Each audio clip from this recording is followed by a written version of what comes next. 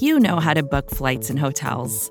All you're missing is a tool to help you plan that unbelievable travel experience. That's why you need Viator. Book guided tours, excursions, and more in one place. There are over 300,000 travel experiences to choose from, so you can find something for everyone. And Viator offers free cancellation and 24/7 customer support for worry-free travel. Download the Viator app now and use code Viator10 for 10% off your first booking in the app. Find travel experiences for you. Do more with Viator.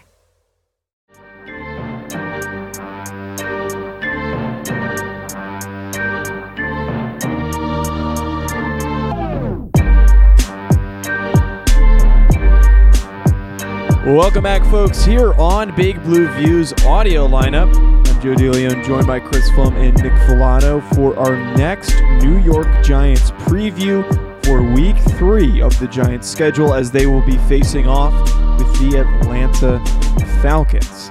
Before we get into that, though, folks, make sure you hit that subscribe button to stay up to date on all of our episodes, and leave us a 5-star review if you are a enjoyer of the podcast and you'd like to help us give some positive feedback. So as I said, guys, today we're breaking down the Falcons. That game is going to be 1 o'clock on Sunday. It is going to be at MetLife Stadium. And I don't want to get too ahead of ourselves here, but I think most people who've been watching any of these Falcons games, or just seen glimpses of them, or even just seen the scores, the box scores, this might be the best opportunity for the Giants to get their first win of the year. Again, try not to get too ahead of ourselves. Diving right into the offense, though, guys, this team has seriously struggled in the first 2 weeks. Once against the Philadelphia Eagles, which aren't necessarily the most explosive team, and then the other game against the Tampa Bay Buccaneers, they did not look very good at all. So both of these games, we've seen some serious offensive issues. What do you guys think is, one of the biggest problems that this Falcons team deals with? I would say part of it is just finding traction under their new coaching staff, adjusting to not having Julio Jones on offense. Their defensive problems go back a long ways. All in all, like the Eagles game, I think pretty much everyone was surprised at how well the Eagles played that week. I'm not sure anyone was surprised that the Buccaneers played as well as they did last week. Yeah, this Falcons team, we noted it in our off-season preview of the team. They have problems. They've got players on both sides of the ball, but they've also got a lot of holes. I don't think the Falcons really know their offensive identity yet, and they haven't necessarily had an opportunity to establish their offensive identity. We know Arthur Smith comes over from Tennessee. We know that he liked with Derrick Henry. Of course, the personnel is different with Mike Davis and Cordero freaking Patterson, which is insane. He liked to run the football and then build with wide zone, stretch zone, inside zone type of runs, and then build the play action rollout game off it. Matt Ryan's not that type of quarterback. He's not as athletic as Ryan Tannehill is, but they haven't even really been able to do that because they've gotten themselves into a position offensively where they kind of just had to throw the football and abandon the running game because Philadelphia took their defense to task, and then we saw what Tom Brady did in the first half, and that game ended up being somewhat competitive down the stretch until Matt Ryan threw 2 pick sixes. But I know a lot of people who watched that film intently, the all-22 version of it, they said Matt Ryan played really well and he was a competitor, but he just forced a couple balls late in the game that really makes the box score look worse than it actually was. I don't really want to write Matt Ryan off. I think he can probably get the most out of Kyle Pitts in this game, and Kyle Pitts could be in for a breakout type of affair against the Giants. Calvin Ridley is a very, very good cornerback that James Bradbury is going to have his hands full with, but I don't know, Chris, do you think, because I kind of think this, Washington's offensive line was really, really good against the Giants' 4-man pressure package. I think this offensive line with Caleb McGarry as your right tackle and the interior offensive line, which is solid at best, maybe even adequate with Jalen Mayfield and Matt Hennessy starting. I think the Giants can really put some pressure on Matt Ryan in this game at MetLife Stadium. How do you feel, though? Yeah, I feel the same way. I think we'll probably see Atlanta bust out a lot of really quick tempo type offense. I think they're already one of the fastest offenses in the NFL. And I think we'll see more of that. A lot of quick timing passes, maybe quite a few swing passes. You mentioned Cordero Patterson. He actually kind of jumped off the tape to me against Tampa Bay as a guy who could be an issue. You don't expect a guy like that switching from wide receiver to running back to be a big threat. But I almost don't even think of him as a running back. Almost like, go back in the day, they had the slot back in the flex bone formation, something like that. He is almost halfway between a slot receiver and a running back. And I could see them making use of him to kind of sneak in behind the linebackers in front of the defensive backs and picking up quick, easy yards that way. You mentioned Calvin Ridley. He is a good receiver. He could be a problem for the Giants secondary. But overall, this is a game where the Giants defense should be able to control the flow and pace of the game. The only question is, will they? Especially on that short week as well. And it's also funny too, because we talk a lot about Cordero Patterson, and rightfully so. He's a dangerous target out of the backfield, and they're using him on A-gap runs and stuff like that. But Mike Davis is their primary back. And Mike Davis, we saw what he did with Carolina last year. He's also someone who had 7 targets against the Buccaneers and 6 in the previous week against the Eagles. So he's going to be heavily involved as well in the passing attack towards the flat. So it's going to be on these Giants defenders when they are in the cover 2 shell, those cornerbacks, to really kind of look out, because we don't want the Giants defense to get nickeled and dimed to the flat by these running backs who can make men miss in space. No, not at all. And the Falcons do seem to be using the quick passes to Mike Davis, to Patterson, some of their receivers, as almost a substitute for their running game, particularly as they start to fall behind. You mentioned how the box score against Tampa Bay looked worse than the game did. And there was a point, just at the start of the fourth quarter, when it was a 3-point game. Atlanta had scored 2 touchdowns pretty quick. Matt Ryan ran in a 2-point conversion, which, when's the last time we saw Matt Ryan run anything anywhere? And it looked like it looked like Atlanta was going to make a game out of it and maybe even come up with the upset. Then you had the 2 turnovers, and that was really all there was to it. No team can overcome 2 pick sixes, especially in the fourth quarter. If they could avoid mistakes, they do still have offensive firepower. And if the Giants don't win the line of scrimmage, if they don't pressure Matt Ryan into making those mistakes, they can't be ignored. And I think another thing that really sticks out with the issues here going on in Atlanta, I just want to bring this up. If you've just taken the time to look and see what they've done in terms of running the football, it is pretty problematic over these past 2 games. Mike Davis, who is supposed to be their lead running back, hasn't even gone over 50 yards in either contest. They're ineffective in running the football, which frankly is a bit confusing in this game or so far with the Falcons, because Arthur Smith was brought in to be this run-oriented head coach who was the offensive coordinator for Derrick Henry and the Tennessee Titans, where all they did was run the football at people, and they did a really good job of it. And here we are now in 2 weeks, they can't even run the football. And it's not like they're struggling. They're just straight up not producing any yards. And part of me thinks that their problems might be stemming from that, because they can't effectively create any big plays running the ball or any good yardage running the ball. This offensive line is not really doing an effective job of opening up any lanes for those guys. So I think, just from what we've seen, running the ball seems to be a pretty big issue for the Falcons. I think it's a combination of things that you just touched on, Joe. One, the Falcons' offensive line especially in the interior parts. They're young. They're a little bit inexperienced. I don't think they have a lot of power at the point of attack just yet. They could probably use a little bit better footwork and cohesiveness along that line, specifically with Jalen Mayfield, who is their left guard, I believe. And then another is they played the Eagles in week 1, who just shut down the 49ers rushing attack pretty well. And I think that defense is probably better than a lot of us anticipated. Then they played the Buccaneers, who are basically a funnel defense where you just can't run the football against Vita Vea and that front. Instead, you kind of have to force them to pass against Carlton Davis and Antoine Winfield Jr., a very talented secondary. So I think they just got off to a start against 2 really good run defenses. Their interior offensive line isn't that great. And now they got to face the Giants, who, outside of allowing rushes to the edge, they've been really good at still occupying the A gap. It's really those outside rushes, and it seems to happen a lot towards O'Shane Ximines whenever he's in the game, sometimes with Azeez Ojulari. I mean, if we go back to week 1, that 70-yard touchdown run was kind of on Azeez Ojulari, who just got bullied out of the spot there.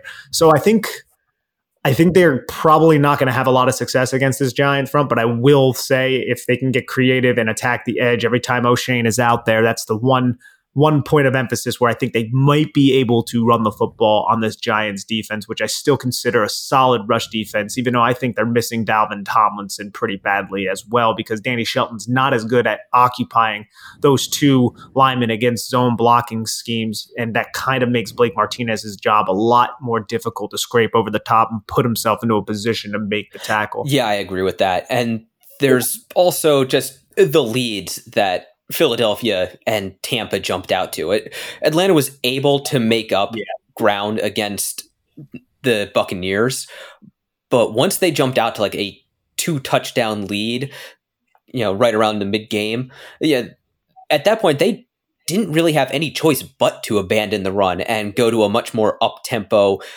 offense, just because they were, even though it wasn't even the fourth quarter yet, they were running out of time. You can't give Tom Brady, with all of those weapons, a 2 touchdown lead and time.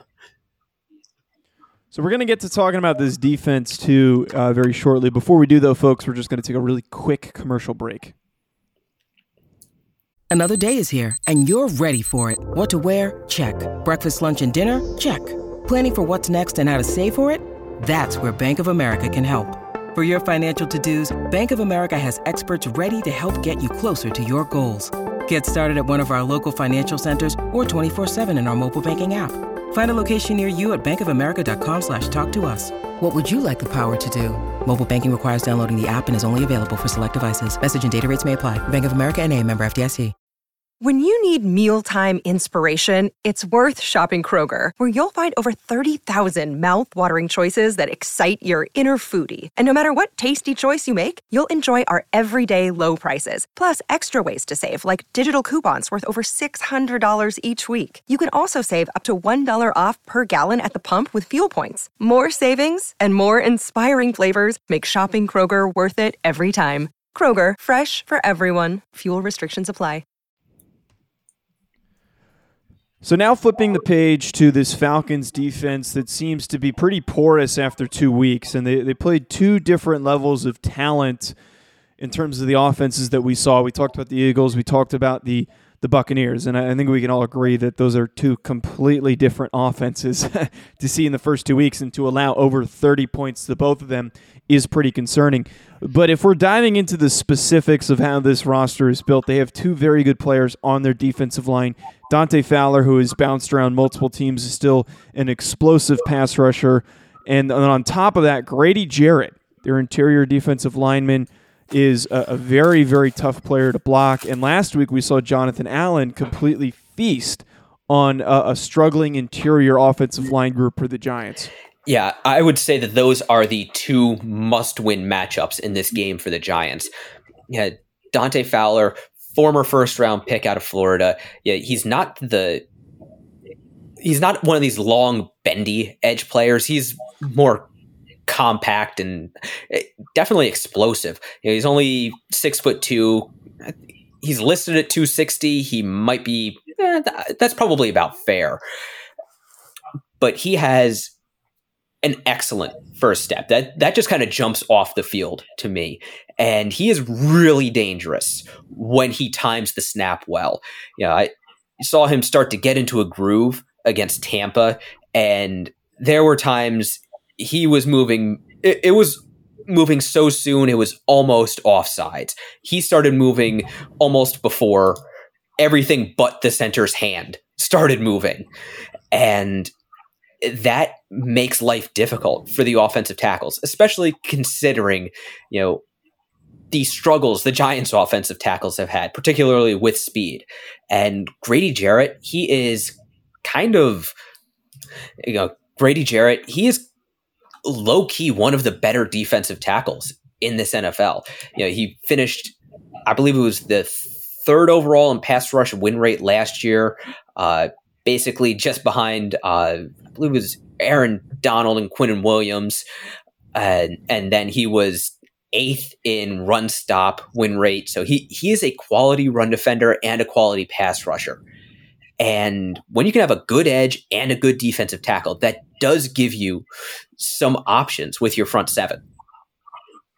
It definitely gives you options. And Grady Jarrett, going back to Dan Quinn's defense, he was that prime 3 technique, undersized overachiever who really developed himself into one of the better interior pass rushers in the league. Last year, he's coming off of 57 pressures, which may have been the most in his career. And Dante Fowler had 30, and he also missed some time last season. But that's a potent 1-2 punch for pass rushers. I think the Giants' offensive line, specifically Billy Price, is going to probably have his hands full a little bit whenever Jarrett does kick to a 2-eye or a 1 technique. It seems like he's been playing a little bit more outside in this Dean Pease defense. Dean Pease, we Giant fans know him all too well. 2007 defensive coordinator for the New England Patriots, called the cover zero when the Plexico Burress beat Ellis Hobbs in the back of the end zone. We all remember that. And Dean Pease, he's very similar to Patrick Graham in the sense that he has a multiple type of defense. He'll align with 3 down. He'll align with 2 down. He'll align with 4 down. He'll really base it off of the offense's game plan. So it can be maybe a little bit unpredictable, but those are the 2 up front that you have to worry about, because a lot of the other names aren't necessarily players who are known to generate a lot of pressure. Some of them are just solid run defenders. They execute their assignments well, but they're not necessarily players that are going to be explosive off the snap and really stressed with speed like Fowler definitely is, and then like Grady Jarrett can be, specifically against this Giants interior offensive line that was kind of concerning against Washington. Yeah, and I would say that like you said, the rest of their guys, not terribly concerning. Marlon Davison, I drafted 2nd round last year out of Auburn. He can be disruptive. He got a sack against Tom Brady. Also, their rookie out of Notre Dame, I believe one of Joe's guys last year. He's raw, but long arms, explosive linear athlete anyway. He is... I don't think he's going to be a big problem, but he could be somebody to keep an eye on. Also, you mentioned just how multiple their defensive front is. I noticed they played a lot of basically 2 down linemen. It was basically a 4-2 defense, but it listed as a 2-4 front. And I thought that gave them quite a few options for scheming pressures. A few times they would have one of their edges, I believe it was usually 55, drop into coverage and then replace him with a blitzer. Deion Jones, I think that's who it was, got home, or at least pressured Brady a few times. And, if the Giants' communication along the offensive line, which, losing Nick Gates, that has been shuffled, if that is an issue, if there are communication breakdowns, you're really going to have to watch for those replacement blitzes and any pressure the Falcons do decide to scheme up. So you guys have made note of some things with their secondary that I think are going to be important for this game, and the first one being the fact that Kenny Golladay might be in a position to have a better performance than what we've seen over the last 2 weeks. We talked about it a little bit when we broke down the Washington game, saying that Kenny Golladay has been pretty disappointing for all the money that they're paying him. But, here we are going up against a team that is a little bit porous in their secondary, and also no A.J. Terrell because of an injury. So is this matchup going to be a good opportunity for Golladay to possibly get his feet underneath him and get into rhythm for the rest of the season?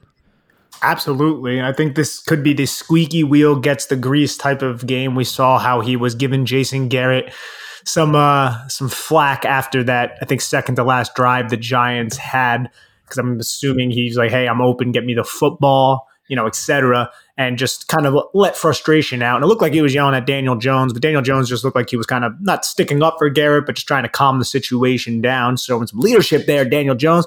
But, come on. We're talking about Kenny Golladay without A.J. Terrell against Isaiah Oliver and Fabian Moreau. That is a really advantageous matchup for this 6'4", 215-pound receiver who just got paid a boatload of money and seems to be a little bit frustrated with the team being 0-2.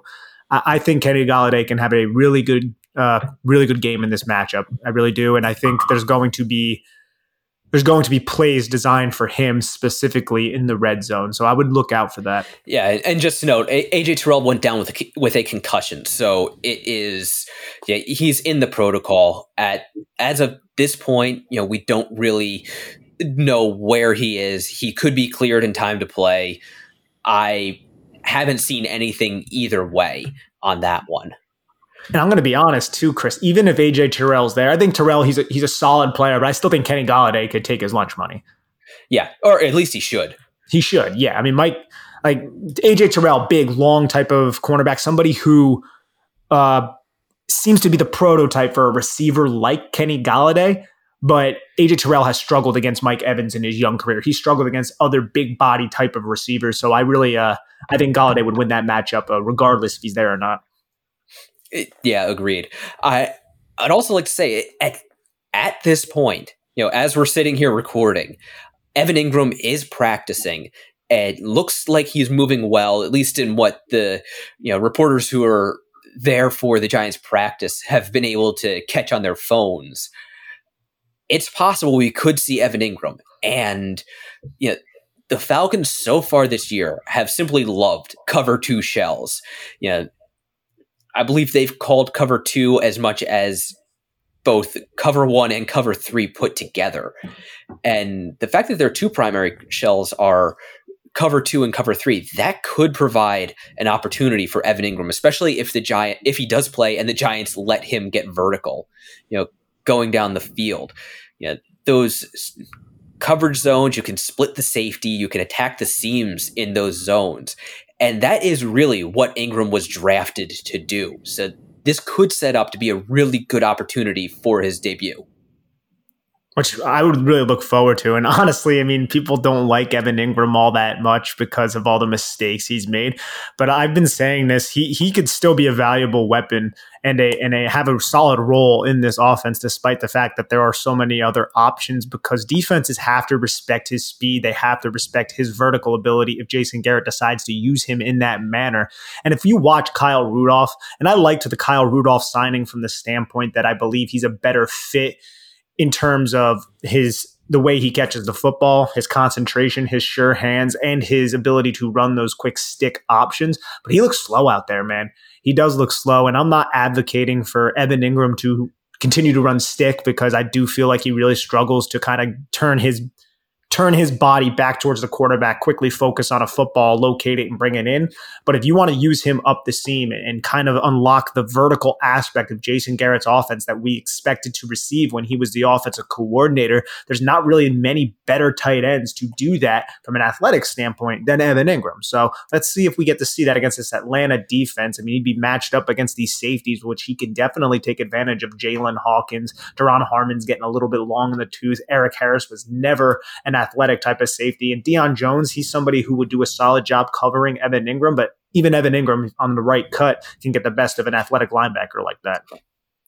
Yeah, absolutely. Like, the only question is, would the Giants do that? And so far, except for, really under Ben McAdoo, Ingram's rookie season, the team just has not wanted to use Ingram as a vertical threat. You talk about the stick routes, but he was basically undefendable when he ran the stick nod, where he get defenders to bite on the stick part of the route and then just turn upfield. And I believe that resulted in 6 touchdowns off of that route in particular. So it would be great to see the Giants bring that back. The stick and nod, one of the best plays in Madden to run if you have a good tight end. And apparently also in the NFL if you're capable of running it. So I think that's going to be it for this preview for the Atlanta Falcons game in Week 3. Folks, thank you for hopping on and tuning in. Be sure to hit that subscribe button and also leave us a 5-star review if you enjoy listening. I'll talk to you later, folks. Enjoy the rest of your week.